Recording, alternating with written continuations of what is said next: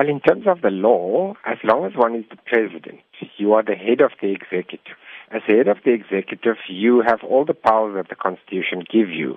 So you can appoint cabinet ministers, including the deputy president. You can fire cabinet ministers, including the deputy president. And you, along with your cabinet, can make policy decisions.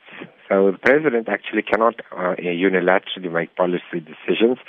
So that announcement of free education was actually not really legally valid. But with the cabinet, the president can do all these things.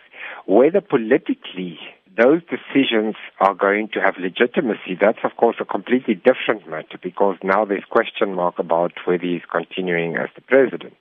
But legally, as long as he's the president, until that moment he resigns or is removed, he has the power to do all the things that he would otherwise have: conducting the State of the Nation address, pardoning prisoners, going on overseas trips, whatever the case might be. And is there any recourse for him, looking at where he currently is? Is there any rule that can help him not resign as the president of the state? The president of the country is elected by the National Assembly. So the president must always retain the support of the majority party in the National Assembly.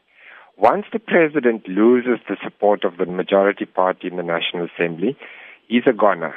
That is the end of the matter, because then the National Assembly can remove him. So either he resigns if he finds out that he no longer has the support of the majority party, especially its leadership. He will either resign, but if he refuses, he's going to be removed with a vote of no confidence or through impeachment. So the president doesn't have a leg to stand on, because the president is not individually, separately elected by the voters. The president is elected by the members of parliament and the party, through their party, really. And so the party support remains critical for any president to continue.